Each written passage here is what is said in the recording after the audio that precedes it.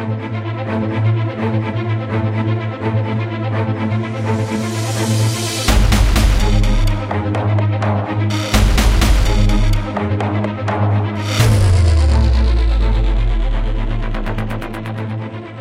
to the most recent edition of the Flash Flashcast, returning after a tiny unplanned hiatus of an episode. I am Lisa Schmeiser, and with me I am thrilled to announce our Phil Mozolak. Yay! Yay! And Tony Sindelar. Hello, nerds. They said we couldn't do it, Yay! But here we are, the whole team back together. I know, I'm so excited Screw about them this. all. I've missed this. We got them. We did, yes. Nothing can stop us now. Podcast ends. Anyway, we are here to discuss episode number 5, Monster, and answer the question, who's the real monster? Is there a monster? Aren't we all the monsters for watching? Anyway, as you know, this podcast always starts off with a 45-second recap of everything that took 42 minutes to unfold. Because I missed the last episode, it has been decided that I get to do the recap. You get to board the pain train. I do. And I will count myself down and keep myself honest. How about that? Sure, I'm also here to help if you need that. So, all right. What? Tony, why don't you are always here to help. I'm, whether people want it or not, I'm here, ready to help. All right. Yeah. Lisa, are you ready? I'll give you a 3, 2, 1, go. All right. All right. 3, 2, 1, go. So Caitlin is on her way to becoming Killer Frost. When we meet her mom, we suddenly understand so much more. And the episode ends with her mom warning her not to use her powers. Caitlin responds to this message by using her powers. We also find out that H.R. Wells is really not so much a killer scientist as he is someone who handwaves about his quote-unquote partner who actually deciphered the message for him. Talks about how he's an idea guy and what he actually is annoying, and laying the seeds for a future plotline where his partner, who's the real genius, pops through and promotes their own agenda. You don't mention a partner in the first third of a season without bringing him in later. Villain of the week is a dude who might as well just be posting on Reddit because he wants to make people feel as scared and insignificant as he does. And a lot of this episode is taken up with Barry's HR issues with Julian, Draco Malfoy CSI, and turns out that old Julian has a big chip on his shoulder because metahumans are kind of harsh and his science mellow. That's it. That's all I got.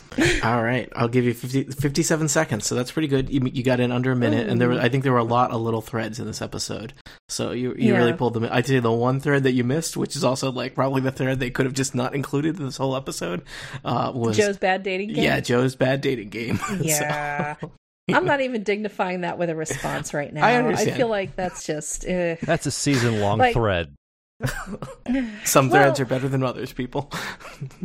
Well, I also feel like the problem is with the romances on this show are there's no point in getting attached to any prospects because people either end up transferred out or dead or evil. So why do we care? Like Cisco has a thing with the Golden Glider, and she's now off listening to her dead dad on radio on a different CW show, and she'll come in for sleeps every now and again.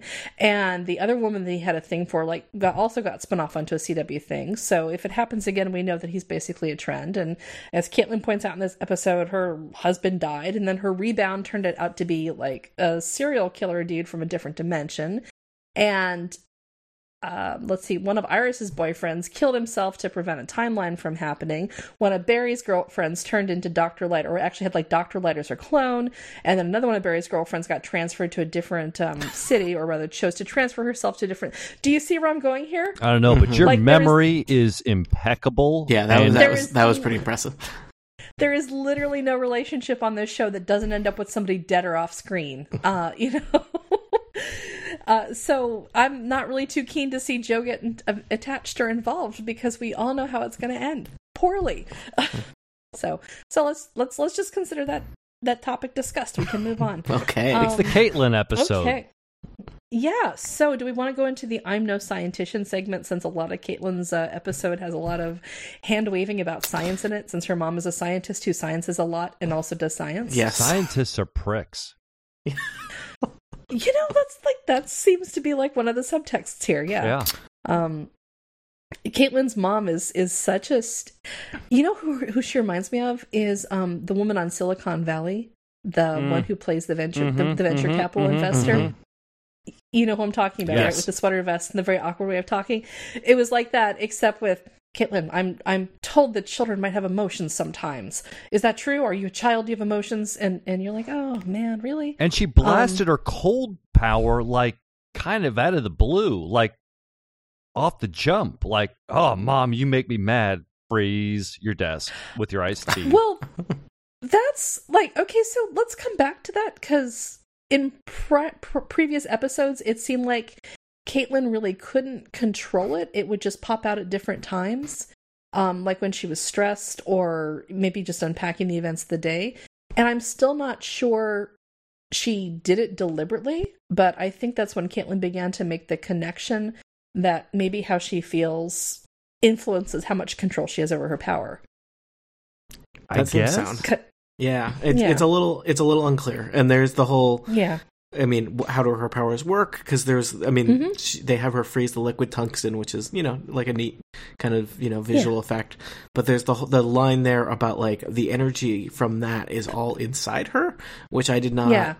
I don't totally get. So where is she storing it? Well, she's got a candy nugget on the inside, so she keeps it warm on the inside but cold on the out. So she's got like a crispy frost coating on the outside, like a peppermint patty. Yeah, peppermint patty. That's a superhero we need to see. Where she just blasts everything with refreshing mint, and it was. Oh, what was I talking about? I feel so relaxed and refreshed now. No, it's the physics of this weird me out. And here's hoping our Flash army can pile in. But it seems like she's there's a lot of thermal energy, like that she's just sucking in and absorbing. And the question is, where is it going? What is she doing with it? Is it all going to explode outward again? Does it get sent to another dimension? Like what's going on? And at the end when her mom at the end when her mom sends this message, Caitlin, I don't know what's happening, but whatever happens, don't use your powers. And then Caitlin's like, I'm going to respond to this bad news by using my powers some more. They did seem to introduce the mechanic in this episode, and I'm gonna chalk it up to the flashpoint that people leave video messages of everything instead of just like sending an email. Because I'm gonna send you a talking head video message of my instructions. Caitlin leaves a message about where she was away for a couple days. Yeah, I'm chalking that up to flashpoint. Gotta be a flashpoint, like because they don't have texting. They're just really into talking head videos. No, nobody invented GIFs on this world now. Yeah. Like that's one of the things that Barry changed with the timeline is no one knows what a GIF is. Yeah, But yeah, I'm super confused as to how Caitlin's powers work. And I'm also super confused as to what the makeup team was doing this episode, because they speckled her. Like I was watching her in HD, and I was just really distracted by how much that makeup was troweled on. Like Danielle Panabaker couldn't move her face underneath it. She just like has the Bambi eyes and looks vaguely sad. And I'm like, it's the makeup. The makeup is keeping her face from moving. It was distracting. I'm not a big makeup wearer myself, but I will tell you that I did notice her lips all the time. Mm-hmm. So I think you've got something. Yeah. There's something to that, Lisa. Yeah.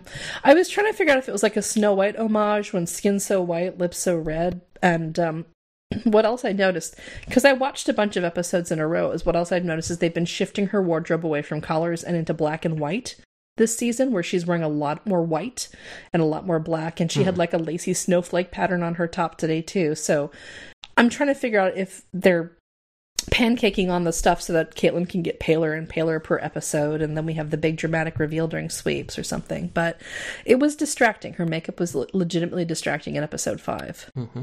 I will bring up I'm no scientist either, and which is that I don't know how the science field works, but it seems as though it's very cutthroat, so much so that her mother's assistant was about to maybe kill or kidnap or hostagize. I'm getting the information I need. So, Moz, I'm gonna help you out here. Thank you. This is not just the world of scientitioning. This is the world of evil corporate scientitioning. Okay. Now, I will point out that I am not entirely sure what Nigel's plan was, because his plan was garbage. Because she's like, I'm going to lock a door and terrorize my test subject, yes. and then that can freeze me anytime she wants. Yeah. Nigel, here's your mistake. when you lock Caitlin, who has the crazy ice powers that are like off your charts, do it. You give your little speech from the other side of the door that you just locked. That's how you do it. Or restrain her. Yeah, that scene didn't totally make sense, and maybe it doesn't super matter. But I was confused as to whether his goal there was to keep her there or to upset her and get her powers to manifest. But either way, he got frozen, and that, like, his arm at least, and that seemed bad for him. So.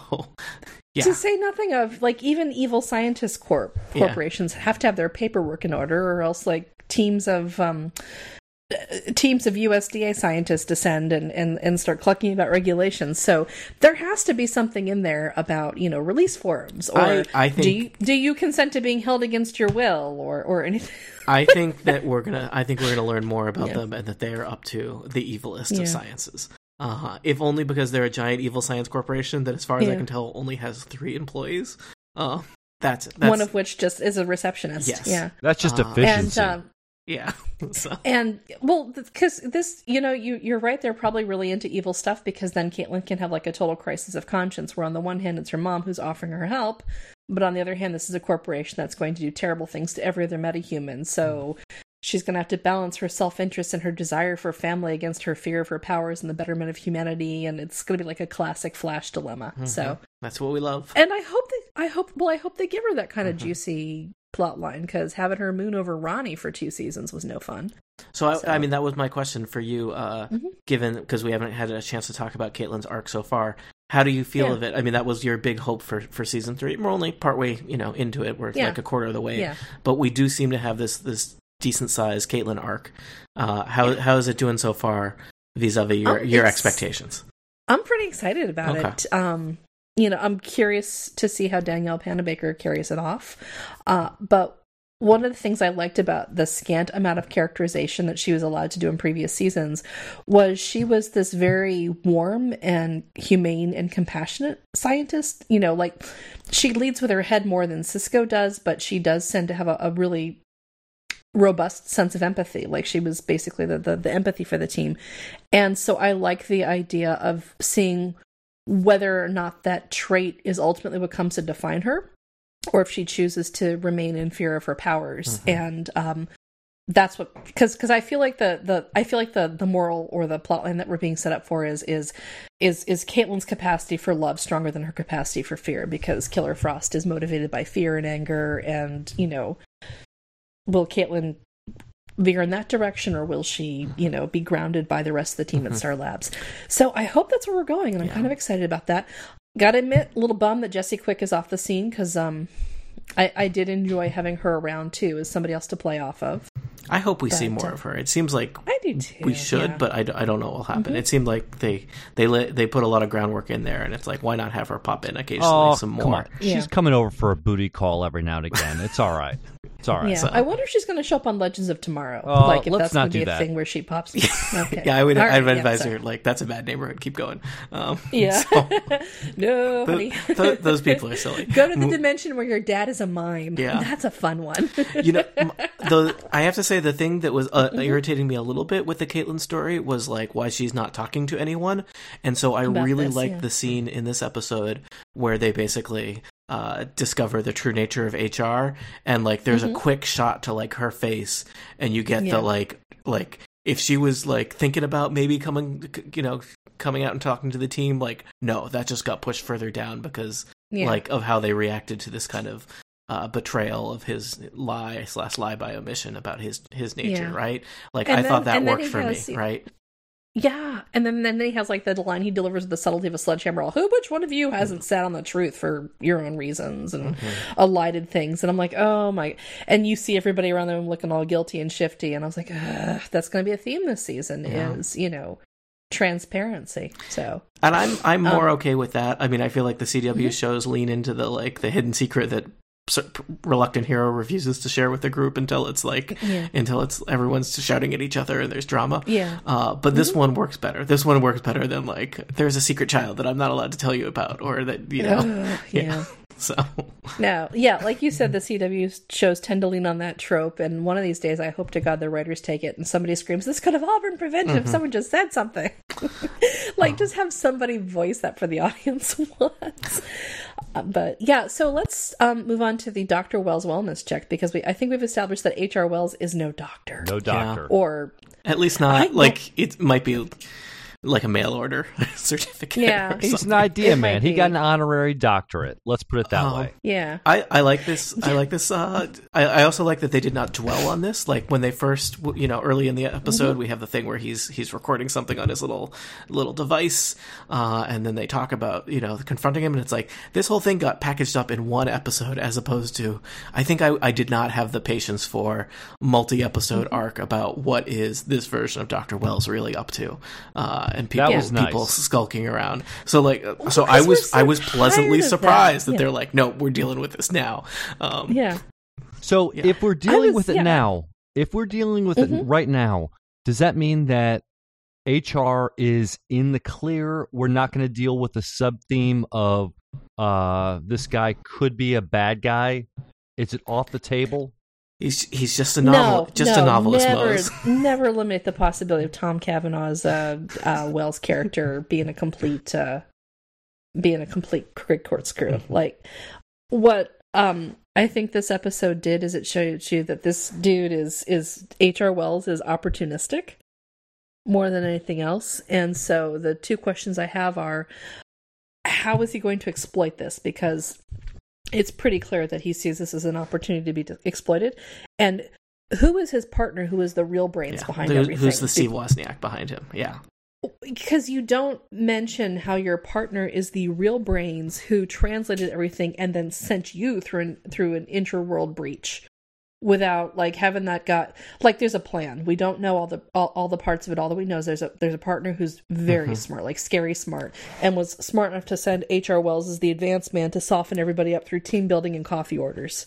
I have to say, I do not tire of funny references about how this universe is slightly different from the other universes. Yes. So yes. that Earth 19 has Murder no coffee. That's yeah. tragic. It's blight. It is. It was blighted. Yeah. It was the blight. But they do have a big belly burger, which is good. They seem to not quite have the same pop music, so he's very vulnerable to pop music in Earth 1. So that I appreciate that.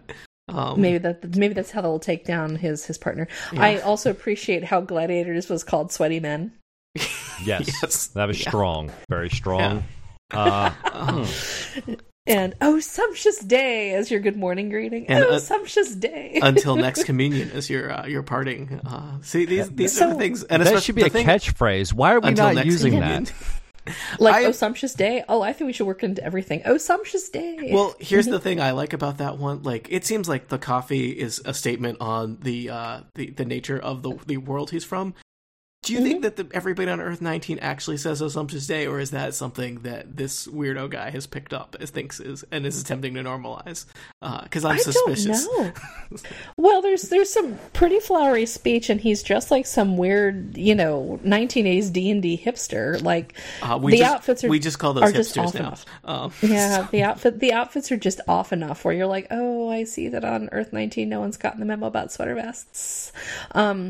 And did I miss something about the drumming, the whole drumsticks thing?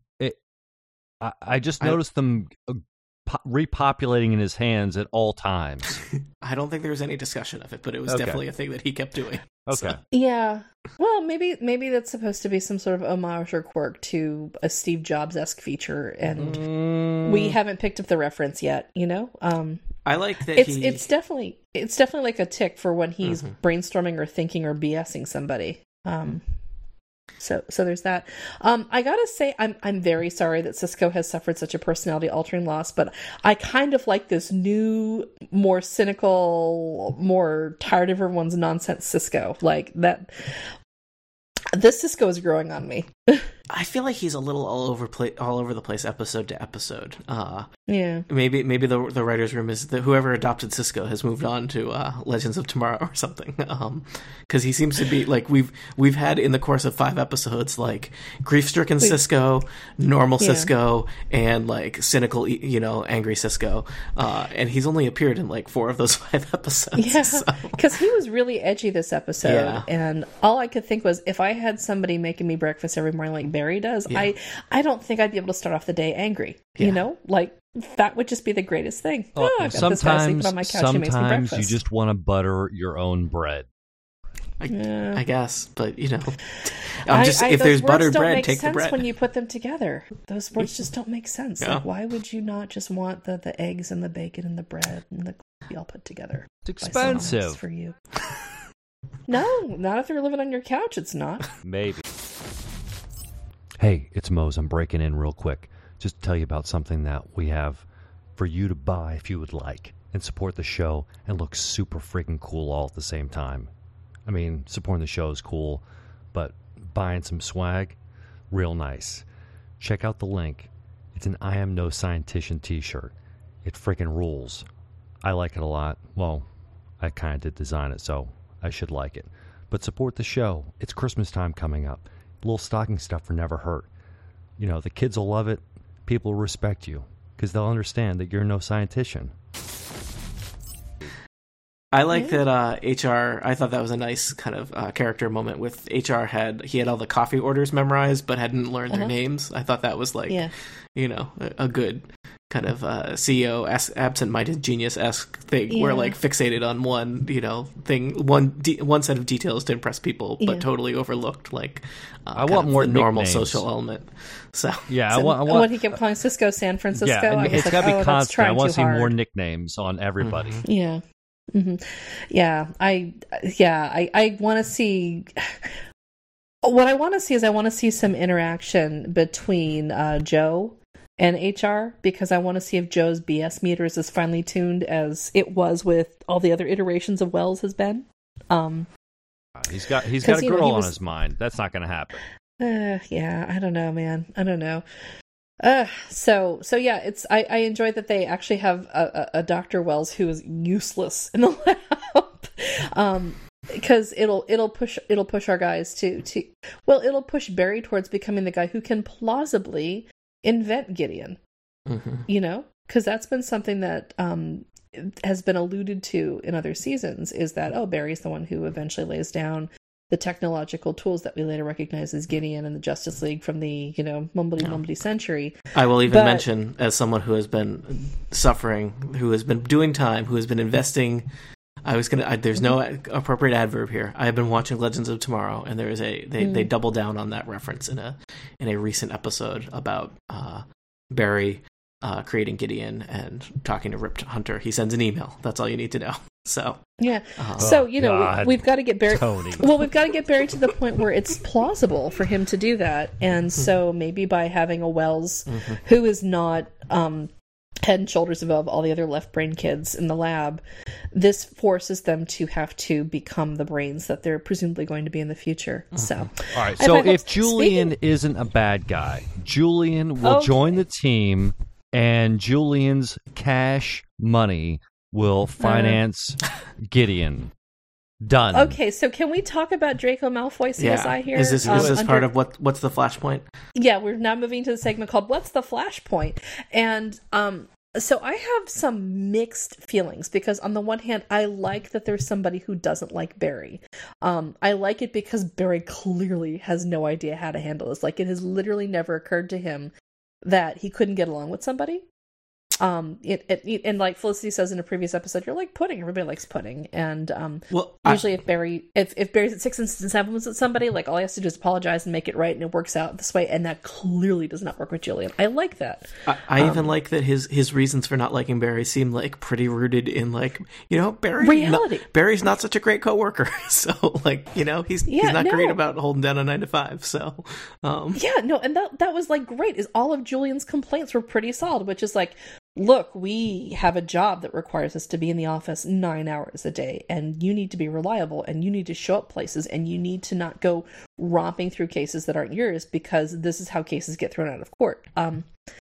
All of those are like legitimate things, and it's nice to point out that Barry's real job, the Flash thing, is getting away the day job. That said, I really hate the backstory they gave to him, because it is Draco Malfoy CSI, where he's like, well, I was the eldest son of a very old and wealthy British family, and there were big expectations for me where I was the next in line. And, I half expected him to say, and then my dad's creepy boss forced me to get the dark mark, and, a few Wizard Wars later, here I am. I have a PhD now. I was hoping for a fresh start, and then metahumans happened. He kind of unloaded a lot in this episode. I feel like they could have... Yeah, I could have spaced those out a little bit. Parceled that out a little bit. Well, this is like the second time, though, in the space of 5 episodes where he's almost accidentally killed a teenager.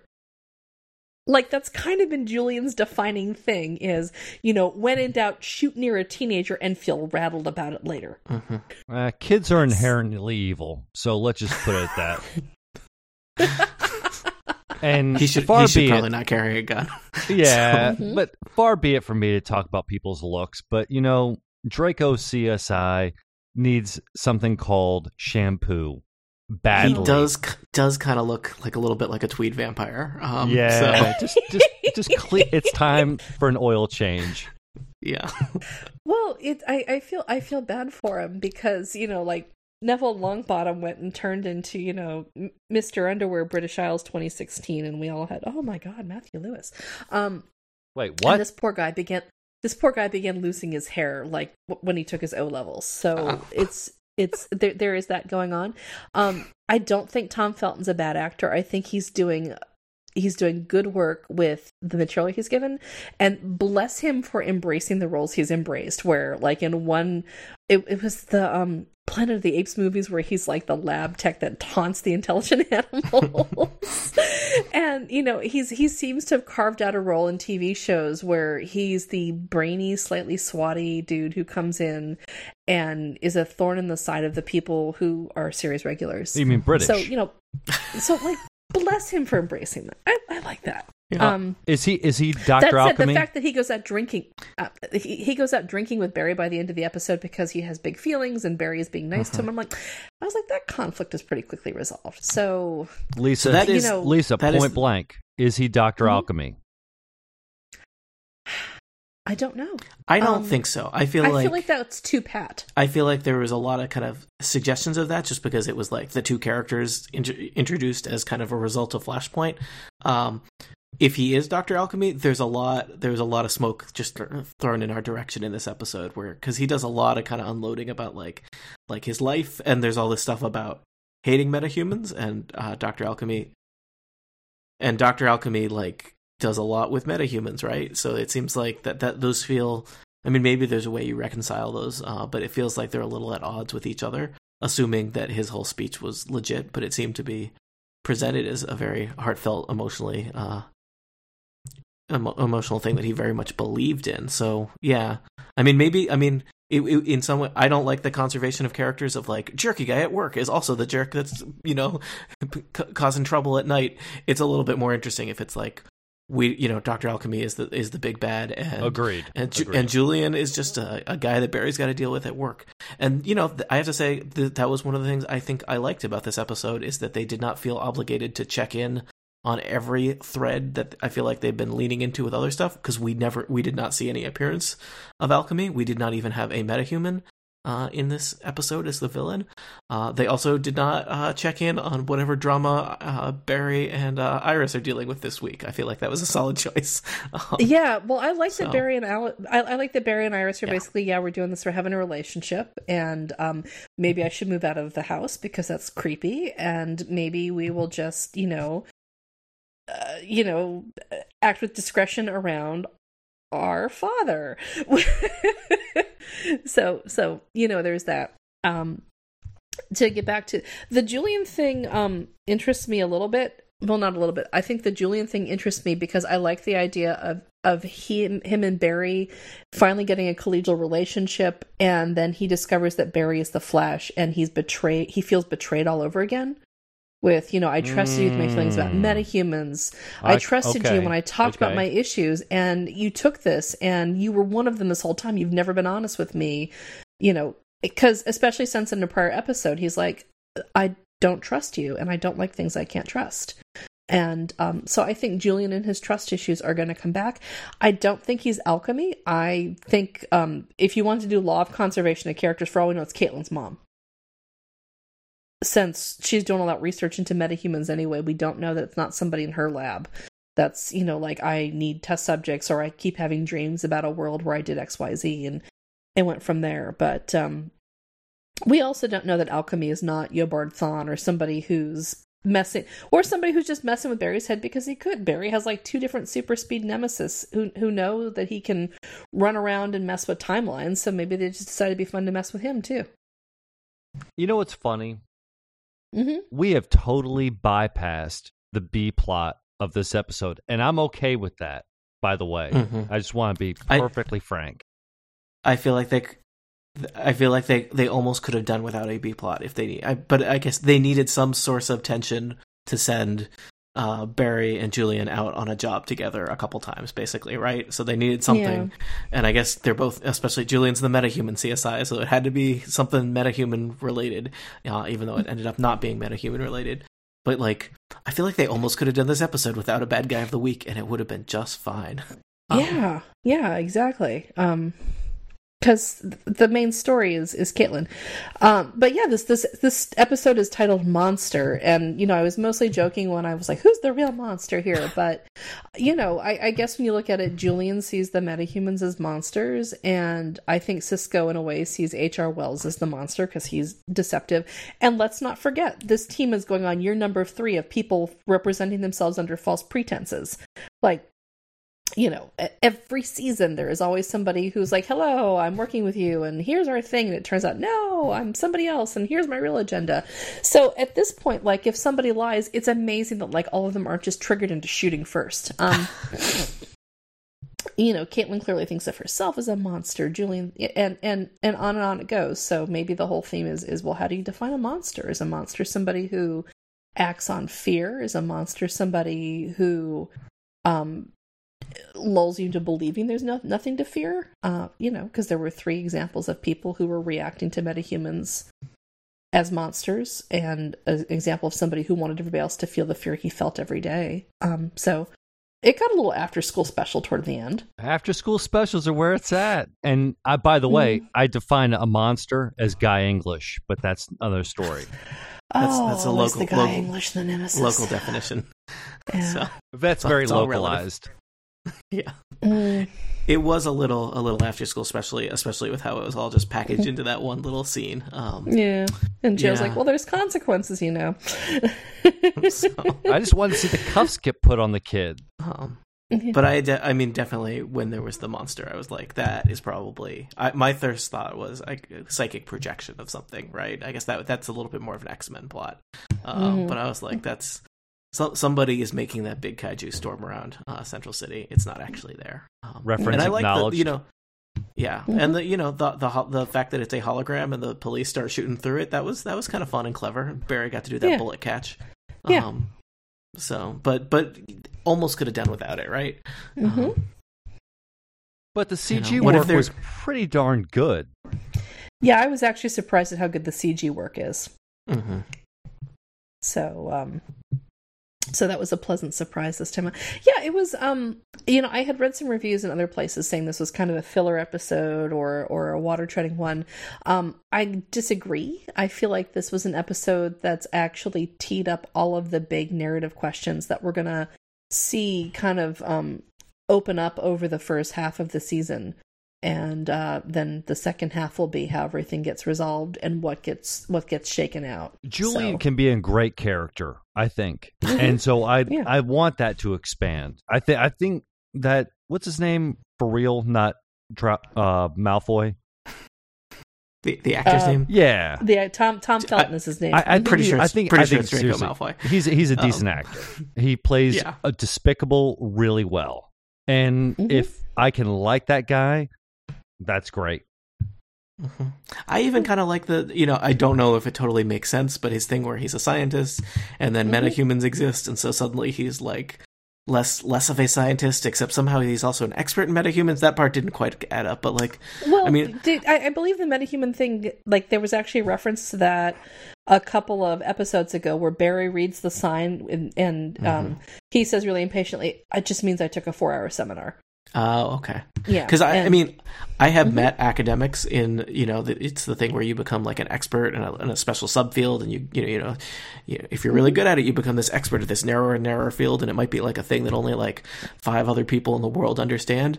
And especially the people I've met have been in the kind of in math and computer sciences, and there could be this thing where you specialize in a problem and you work on it for forever and ever, and then what can be actually kind of scary is the problem gets solved, and then it's like you're in your like late 40s, and it's like, it's great that we solved this problem, but what do I work on for the rest? Yeah, what do I work on for the rest of my life? Exactly. And it's that kind of tragic. So I'm willing to believe that the existence of metahumans may have screwed up a lot of PhD dissertations throughout the science world of the Flash, throwing things asunder. But yeah. Yeah. No, I feel like it was a fun episode. Out of the 5 this season, I think this is probably, I'd say, my second favorite, maybe. Yeah, I think this one was solid. I think Magenta was kind of the low point for me so far. Yeah, Magenta was that's going to call our baseline low. Mm-hmm. Yeah. So far we have not seen below that. This one was fine. I think it was totally solid. If this is what every week was like, I'd be pretty happy. Yeah. Oh yeah. So, but it seems like we don't have a lot of strong feelings one way or other. It's like it's pretty solid. This we give this like a B plus maybe. Sure. I think my thing, I wouldn't say thing. I think my hesitation to like fling myself into the show is, again, we've had 2 years worth of person gets introduced to the cast, person says they're here for one thing, person turns out to be a big evil lying liar who lies, and so. At this point, like with every character who comes on, I'm like, all right, who's the mark? What's the catch? Yeah. You got shields up. It's shields up. Yeah. And if they hadn't already done it twice, I think I'd be more into the new characters and more excited to see what they're going to do. But right now I'm watching with kind of an implicit bias to say, okay, how are they setting up our heroes? What are they doing? What are they doing that could threaten things? What problem are they setting up for everybody to have to solve later? What I hope is that I'm wrong, and that, H.R. Wells is just a slick talking, Theranos CEO type of dude who, is there to make a beautiful disaster, and his partner finally sucks him back all, we're so sorry, we normally don't let him out of a padded conference room, and we don't know how this happened. Or it's possible that Julian becomes a valued member of the team, and he provides a welcome astringency and certain rigor of process that this crowd has been lacking. So, I would love it if that's the case, and then it turns out that your big bad is just alchemy, and the question becomes, why are they trying to suck in things from the Flashpoint event? I would love it if it's like that. I don't trust the writers I don't trust the writers to do that, though. Like, the writers have shown over the last 2 years that they just love the whole, no, really, it's like this, they're lying. No, really, it's like this, here's the 11th hour reveal. So, I like the show, but I feel like I'm watching it just waiting to see like the gears behind the machine, as it were. That's because of last season. I am right there with burned. You. Yep. Yeah. Yeah. We did, didn't we? Oh, yeah. It's very sad. Yeah, I think of last season as, I just think about the finale and how we got here. Mm-hmm. And I'm you know what I do? Go ahead. You know what I do? I don't think about the finale. No, that finale is so irritating in so many ways. Yeah, you mean racing? It's a lot easier to like this show if you just don't really remember that was the thing that happened. Fighting. Yeah, race fighting, fight punching, speed. I forget what Jason called it. Run fighting. Yes, run fighting. It's a thing now, Jason. Yeah. It's a thing. Yeah, I like and I believe. I mean, I regret following news, but I believe there's some other evil speedster coming our way in future episodes because I don't know. Apparently, they're legally required, like by their CGI department, to have run fighting. Because you know what, this episode didn't have any run fighting in it, and I didn't miss it. No, run fighting, no arguing about kissing. No alchemy being spooky for 30 seconds without revealing anything. I don't need those. So yeah. All right. Well, so take that to the writer's room. Yeah. No more run fighting. Just easy on the run fighting, guys. Just a little bit. A little bit goes a long way with run fighting. No, I still think one of my favorite moments in all 3 seasons of The Flash is where we have a crossover and Oliver Queen shoots Barry with an arrow and makes the point that, speed is not everything. You're going to have to develop some other skills. Yeah. Just a, I love that moment. It's so practical. So we do have a crossover event coming in the not too distant future. So we do. That may be interesting.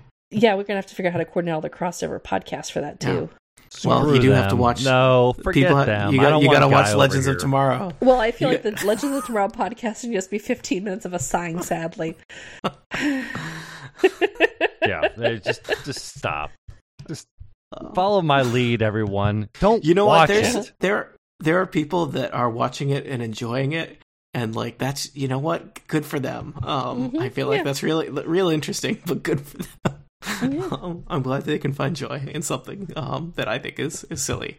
The most recent episode I thought was extra dumb. So extra dumb.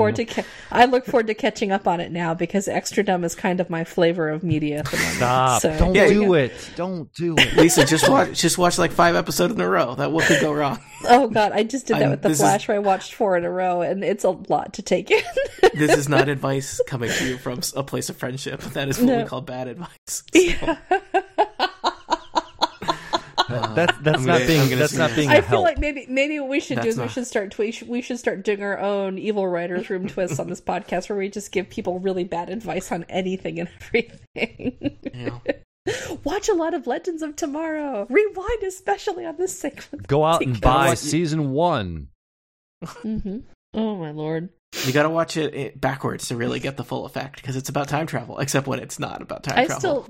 I'm not sure if this is what's going to be like what ultimately lands my child in therapy later on or what. But every once in a while, she'll tear around the house with a couple of her superhero figures singing "Legends of Tomorrow" are happening right now. That's too much for any child. That's what turns them bad. Yeah, you're going to have to explain that at some point. That's what makes them create holographic monsters. And it was really Mom who bullied me, not, Joe Bunda down the street. Yeah. It was Mom who, you did this to me, Mother! And then next thing my kitchen table's turned into ice. All right. Yeah. Okay, and on that note, we're going to wrap it up. I was Lisa Schmeiser this time out. Yeah. I'm Phil Mozolak. Hi, Legends of Tomorrow is a horrible show. Don't watch it. I'm Tony Sindelar. Do whatever you want. Good night, nerds.